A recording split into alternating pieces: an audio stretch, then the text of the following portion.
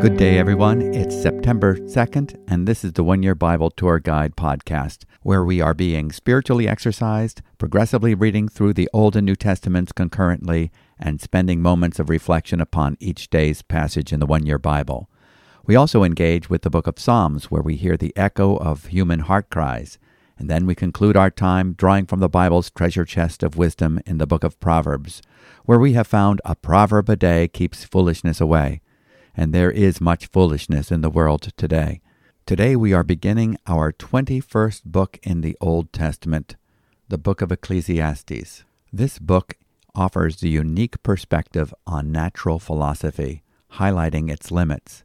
In contrast to the worldview that is offered to us through the gospel, where through faith in Christ we receive a new life through the new birth and become part of a new creation destined for a new heaven and a new earth, the book of Ecclesiastes describes a world in which there is nothing new under the sun, a world as it is seen in a natural light. And the report is that all is vanity.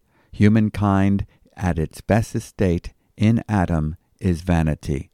Jesus said, "Apart from me, you can do nothing." However, if anyone be in Christ, they are a new creation. Old things have passed away, and behold, all things have become new. In 2 Corinthians chapter 5, verse 17. Rather than walking according to our old inheritance in Adam, we are called to walk according to our new inheritance in Christ. Rather than walking in the light of natural philosophy, we are walking in the light of the revelation of God's Word and the finished work of Christ and His cross. As we have read in the book of Romans chapter 6, verse 4, "Therefore we have been buried with Him through baptism into death, so that as Christ was raised from the dead through the glory of the Father, so we too might walk in newness of life." So let's keep this in mind as we read the book of Ecclesiastes. This book highlights our need for the greater and truer wisdom from above, the light of the world, the Son of Righteousness who arises with healing in His wings, and in His light we shall see light. So let's read this book together, the book of Ecclesiastes, beginning with chapter 1, verse 1, and I am reading from the English Standard Version. And the title that the ESV gives this chapter is All is Vanity. Ecclesiastes chapter 1. The words of the preacher, the son of David, king in Jerusalem. "Vanity of vanities," says the preacher, "vanity of vanities, all is vanity. What does man gain by all the toil at which he toils under the sun? A generation goes and a generation comes, but the earth remains forever. The sun rises and the sun goes down, and hastens to the place where it rises. The wind blows to the south and goes around to the north. Around and around goes the wind, and on its circuits the wind returns. All streams run to the sea, but the sea is not full. To the place where the streams flow, there they flow again. All things are full of weariness. A man cannot utter it. The eye is not satisfied with singing, nor the ear filled with hearing. What has been is what will be, and what has been done is what will be done, and there is nothing new under the sun. Is there a thing of which it is said, 'See, this is new'? It has been already in the ages before us. There is no remembrance of former things, nor will there be any remembrance of later things, yet to be among those who come after. The vanity of wisdom. I, the preacher, have been king over Israel in Jerusalem. And I applied my heart to seek and to search out by wisdom all that is done under heaven. It is an unhappy business that God has given to the children of man to be busy with. I have seen everything that is done under the sun, and behold, all is vanity and a striving after wind. What is crooked cannot be made straight, and what is lacking cannot be counted. I said in my heart, I have acquired great wisdom, surpassing all who were over Jerusalem before me, and my heart has had great experience of wisdom and knowledge. And I applied my heart to know wisdom, and to know madness and folly. I perceived that this also is but a striving after wind. For in much wisdom is much vexation, and he who increases knowledge increases sorrow. Chapter 2. The vanity of self-indulgence. I said in my heart, Come now, I will test you with pleasure, enjoy yourself. But behold, this also was vanity. I said of laughter, It is mad and of pleasure. What use is it? I searched with my heart how to cheer my body with wine, my heart still guiding me with wisdom, and how to lay hold on folly, till I might see what was good for the children of man to do under heaven during the few days of their life. I made great works. I built houses and planted vineyards for myself. I made myself gardens and parks, and planted in them all kinds of fruit trees. I made myself pools from which to water the forest of growing trees. I bought male and female slaves, and had slaves who were born in my house. I also had great possessions of herds and flocks, more than any who had been before me in Jerusalem. I also gathered for myself silver and gold, and the treasure of kings and provinces. I got singers, both men and women, and many concubines, the delight of the sons of man. So I became great, and surpassed all who were before me in Jerusalem. Also my wisdom remained with me, and whatever my eyes desired I did not keep from them. I kept my heart from no pleasure, for my heart found pleasure in all my toil, and this was my reward for all my toil. Then I considered all that my hands had done, and the toil I had expended in doing it, and behold, all was vanity and a striving after wind, and there was nothing to be gained under the sun. The vanity of living wisely. So I turned to consider wisdom and madness and folly. For what can the man do who comes after the king? Only what has already been done. Then I saw that there is more gain in wisdom than in folly, and there is more gain in light than in darkness. The wise person has his eyes in his head, but the fool walks in darkness. And yet I perceived that the same event happens to all of them. Then I said in my heart, what happens to the fool will happen to me also. Why then have I been so very wise? And I said in my heart that this also is vanity. For of the wise as of the fool there is no enduring remembrance, seeing that in the days to come all will have been long forgotten. How the wise dies just like the fool. So I hated life, because what is done under the sun was grievous to me, for all is vanity and a striving after wind. The vanity of toil. I hated all my toil in which I toil under the sun, seeing that I must leave it to the man who will come after me, and who knows whether he will be wise or a fool. Yet he will be master of all for which I toiled and used my wisdom under the sun. This also is vanity. So I turned about, and gave my heart up to despair over all the toil of my labors under the sun, because sometimes a person who has toiled with wisdom and knowledge and skill must leave everything to be enjoyed by someone who did not toil for it. This also is vanity and a great evil. What has a man from all the toil and the striving of heart with which he toils beneath the sun? For all his days are full of sorrow, and his work is a vexation. Even in the night his heart does not rest. This also is vanity. There is nothing better for a person than that he should eat and drink and find enjoyment in his toil. This also, I saw, is from the hand of God, for apart from him, who can eat or who can have enjoyment? For to the one who pleases him, God has given wisdom and knowledge and joy, but to the sinner he has given the business of gathering and collecting, only to give to one who pleases God. This also is vanity and a striving after wind. Chapter 3. A time for everything.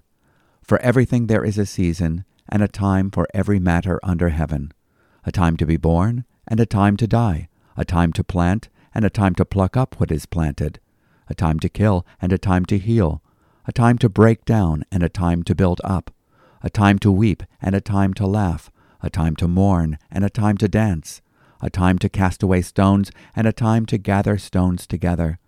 A time to embrace, and a time to refrain from embracing. A time to seek, and a time to lose. A time to keep, and a time to cast away. A time to tear, and a time to sow. A time to keep silence, and a time to speak. A time to love, and a time to hate. A time for war, and a time for peace. The God-given task. What gain has the worker from his toil? I have seen the business that God has given to the children of man to be busy with. He has made everything beautiful in its time. Also, he has put eternity into man's heart, yet so that he cannot find out what God has done from the beginning to the end. I perceived that there is nothing better for them than to be joyful and to do good as long as they live. Also that everyone should eat and drink and take pleasure in all his toil. This is God's gift to man. I perceive that whatever God does endures forever. Nothing can be added to it, nor nothing taken from it. God has done it so that people fear before him. That which is, already has been. To that which is to be, already has been. And God seeks what has been driven away. From dust to dust. Moreover, I saw under the sun that in the place of justice, even there was wickedness, and in the place of righteousness, even there was wickedness.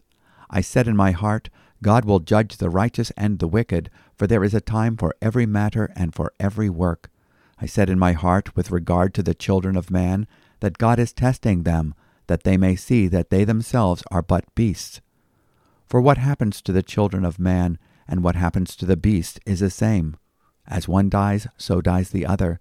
They all have the same breath, and man has no advantage over the beasts, for all is vanity. All go to one place. All are from the dust, and to dust all return. Who knows whether the spirit of man goes upward, and the spirit of the beast goes down to the earth? So I saw that there is nothing better than that a man should rejoice in his work, for that is his lot. Who can bring him to see what will be after him? And this concludes our reading from this portion of the Old Testament, the book of Ecclesiastes. The book of Ecclesiastes needs to be understood in its proper context. The word Ecclesiastes is the Latin derivative of the Hebrew word Koheleth. The ESV translates it the preacher. I prefer the translation the reporter, and it is also translated the teacher or the speaker in an assembly. The book is attributed to King Solomon. Solomon is a man who seemingly has everything a person could want. He has all that people would think would bring satisfaction, the good life, wisdom, power, riches, fame, and favor, and yet he describes the emptiness of it all. Ecclesiastes is a picture of natural philosophy. The reporter describes life under the sun, life as it is seen under natural light without special revelation. There is nothing new under the sun.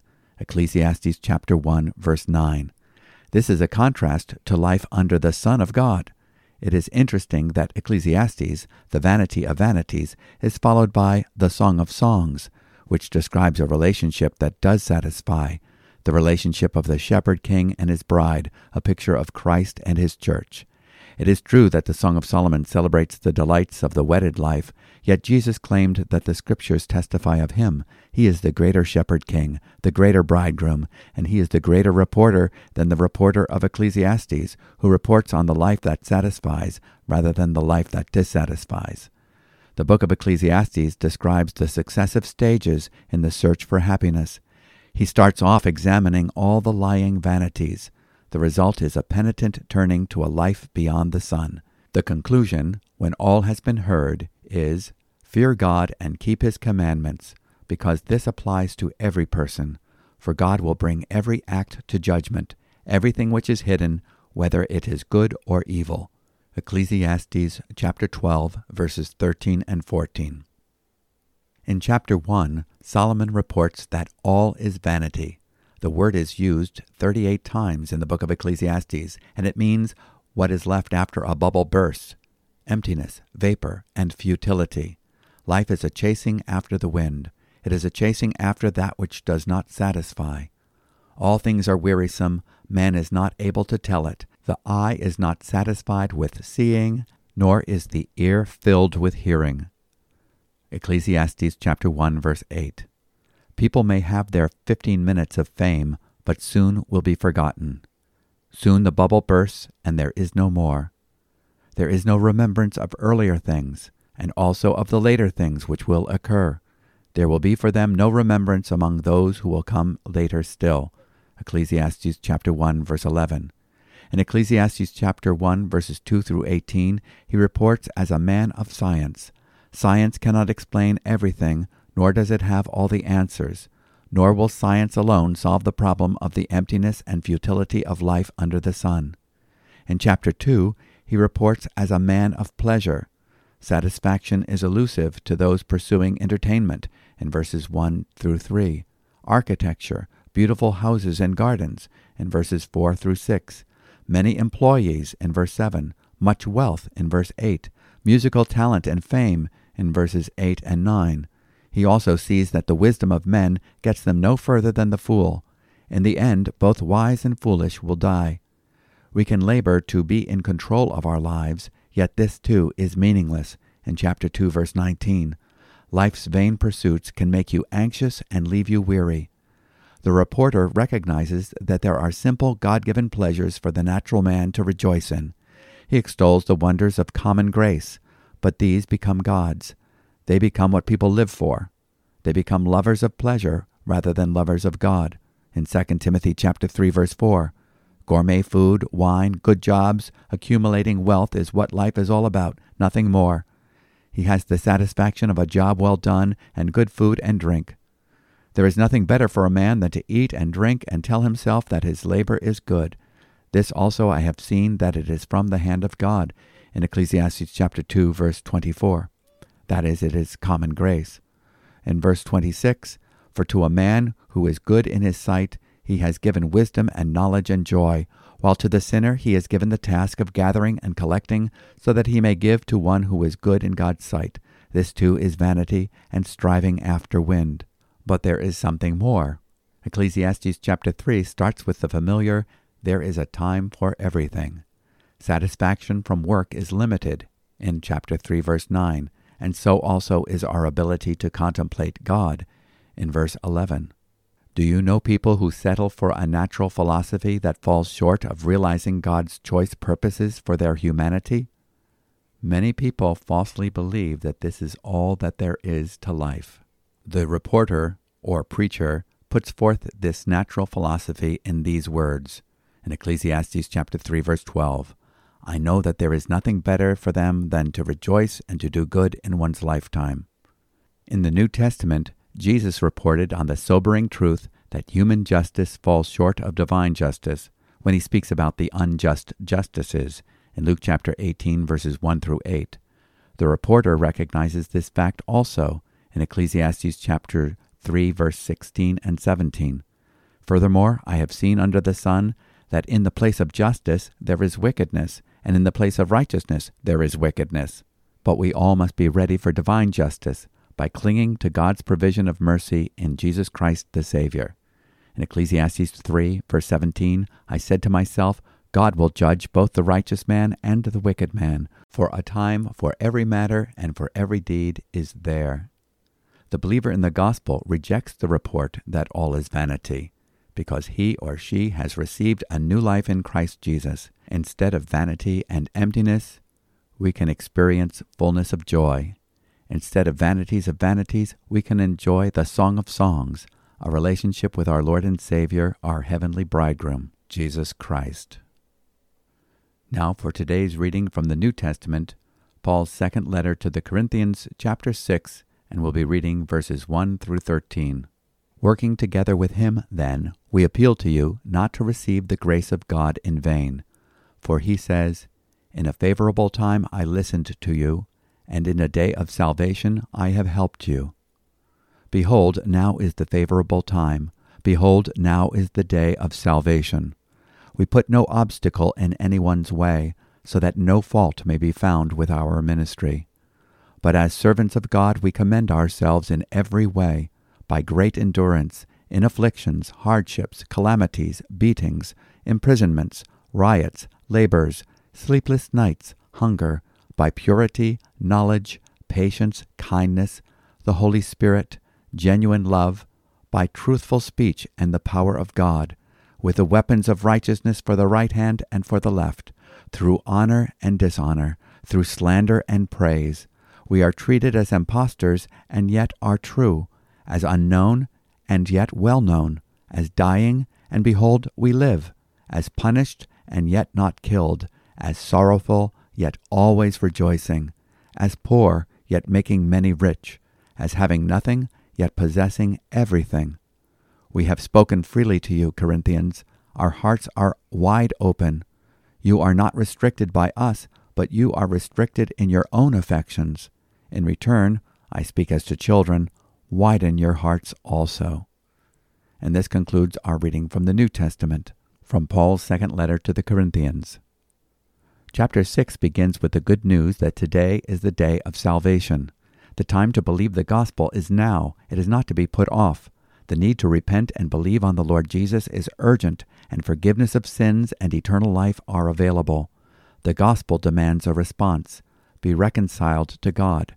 We are not to toss aside God's message. Receive not the grace of God in vain. Paul describes what authentic ministry looks like. The Christian life involves hardship in verses 4 through 10. I like the realistic balance of Paul's self-description as being sorrowful yet always rejoicing, as poor yet making many rich, as having nothing yet possessing all things. Paul is pleading for the Corinthian believers to recognize the authenticity of Paul's ministry and open their hearts once again towards him in verses 11 through 13. Psalm 46 is our next stop, and what a wonderful psalm it is. Reading Psalm 46 today will be Peter Healey. Peter has been a great blessing to us in our years of ministry, and we both have offices at the New Life Ministry Center here in Concord, so we are blessed to have him read today. Psalm 46. God is our refuge and strength, and a very present help in trouble. Therefore we will not fear, though the earth gives way, though the mountains be moved into the heart of the sea, though its waters roar and foam, though the mountains tremble at its swelling. There is a river whose streams make glad the city of God, the holy habitation of the Most High. God is in the midst of her. She shall not be moved. God will help her when morning dawns. The nations rage, the kingdoms totter. He utters his voice, the earth melts. The Lord of hosts is with us. The God of Jacob is our fortress. Come, behold the works of the Lord, how he has brought desolations on the earth. He makes wars cease to the end of the earth. He breaks the bow and shatters the spear. He burns the chariots with fire. Be still and know that I am God. I will be exalted among the nations. I will be exalted in the earth. The Lord of hosts is with us. The God of Jacob is our fortress. Thank you, Peter. Psalm 46 is intimately related to Psalms 47 and 48. They all set out the relationship of God with the holy city, Jerusalem, and his provision for the security of its citizens. In Psalm 46, we see God as a refuge. In Psalm 47, we see God as a ruler, and in Psalm 48, God as our resource. Contrast to the tempestuous commotions in life, God is our stabilizing shelter, our strength, our support, and our security. Memorize this truth. We all need to keep it at hand. God is our refuge and strength, a very present help in trouble. Therefore we will not fear. Psalm 46, verse 1. This city is gladdened by the river of supply from the throne, in verse 4. The citizens can take confidence that the Lord is dwelling in their midst. Verses 8 through 11 anticipate the coming kingdom of God. We can rest secure that he will bring to pass what he has promised. Cease striving and know that I am God. I will be exalted among the nations. I will be exalted in the earth. Psalm 46, verse 10. And now for today's reading from the book of Proverbs, we go to Proverbs chapter 22, verse 15. Folly is bound up in the heart of a child, but the rod of discipline drives it far from him. This proverb reminds us that parents must dare to discipline as they nurture their children in the tender care of the Lord. Foolishness needs to be recognized as such and repented of with reinforcement. Now let us take what we have gleaned in our Bible reading today before the Lord in prayer and ask the Holy Spirit to seal it to our hearts. Father, we were prisoners to the futility and emptiness of a life lived under the natural light of the sun. Apart from your word, our lives were a dead-end street. But you, who commanded the light to shine out of darkness, have shined into our hearts to give the light of the knowledge of your glory in the face of Jesus Christ. You sent forth your truth and your light through the gospel, and showed us the sinfulness of our sin and our desperate need for a Savior. Thank you for turning us from darkness and the power of Satan unto yourself. You are our present help in times of trouble. You help us see that, although we still live in a Genesis 3 world with our share of sorrows, you have provided the victory in Christ and have overcome the world. May your love compel us to reach out to others with the hope of the gospel. In Jesus' name we ask it. Amen. Well, I trust that we have profited from our time together in God's Word today, and I hope that your heart will be rejoicing in the true light that now shines, and that you will be turned from all the vanities of vanities to the one who gives us the Song of Songs. We hope you're enjoying this podcast, and feel free to subscribe to it so you get a prompt to continue each day. And if you'd like a written copy of our commentary on each day's portion, you can go to our website, newlife.org. And if you'd like to contact us, you can write us at podcast@newlife.org. So until next time, may the peace of our Lord be with you. Shalom.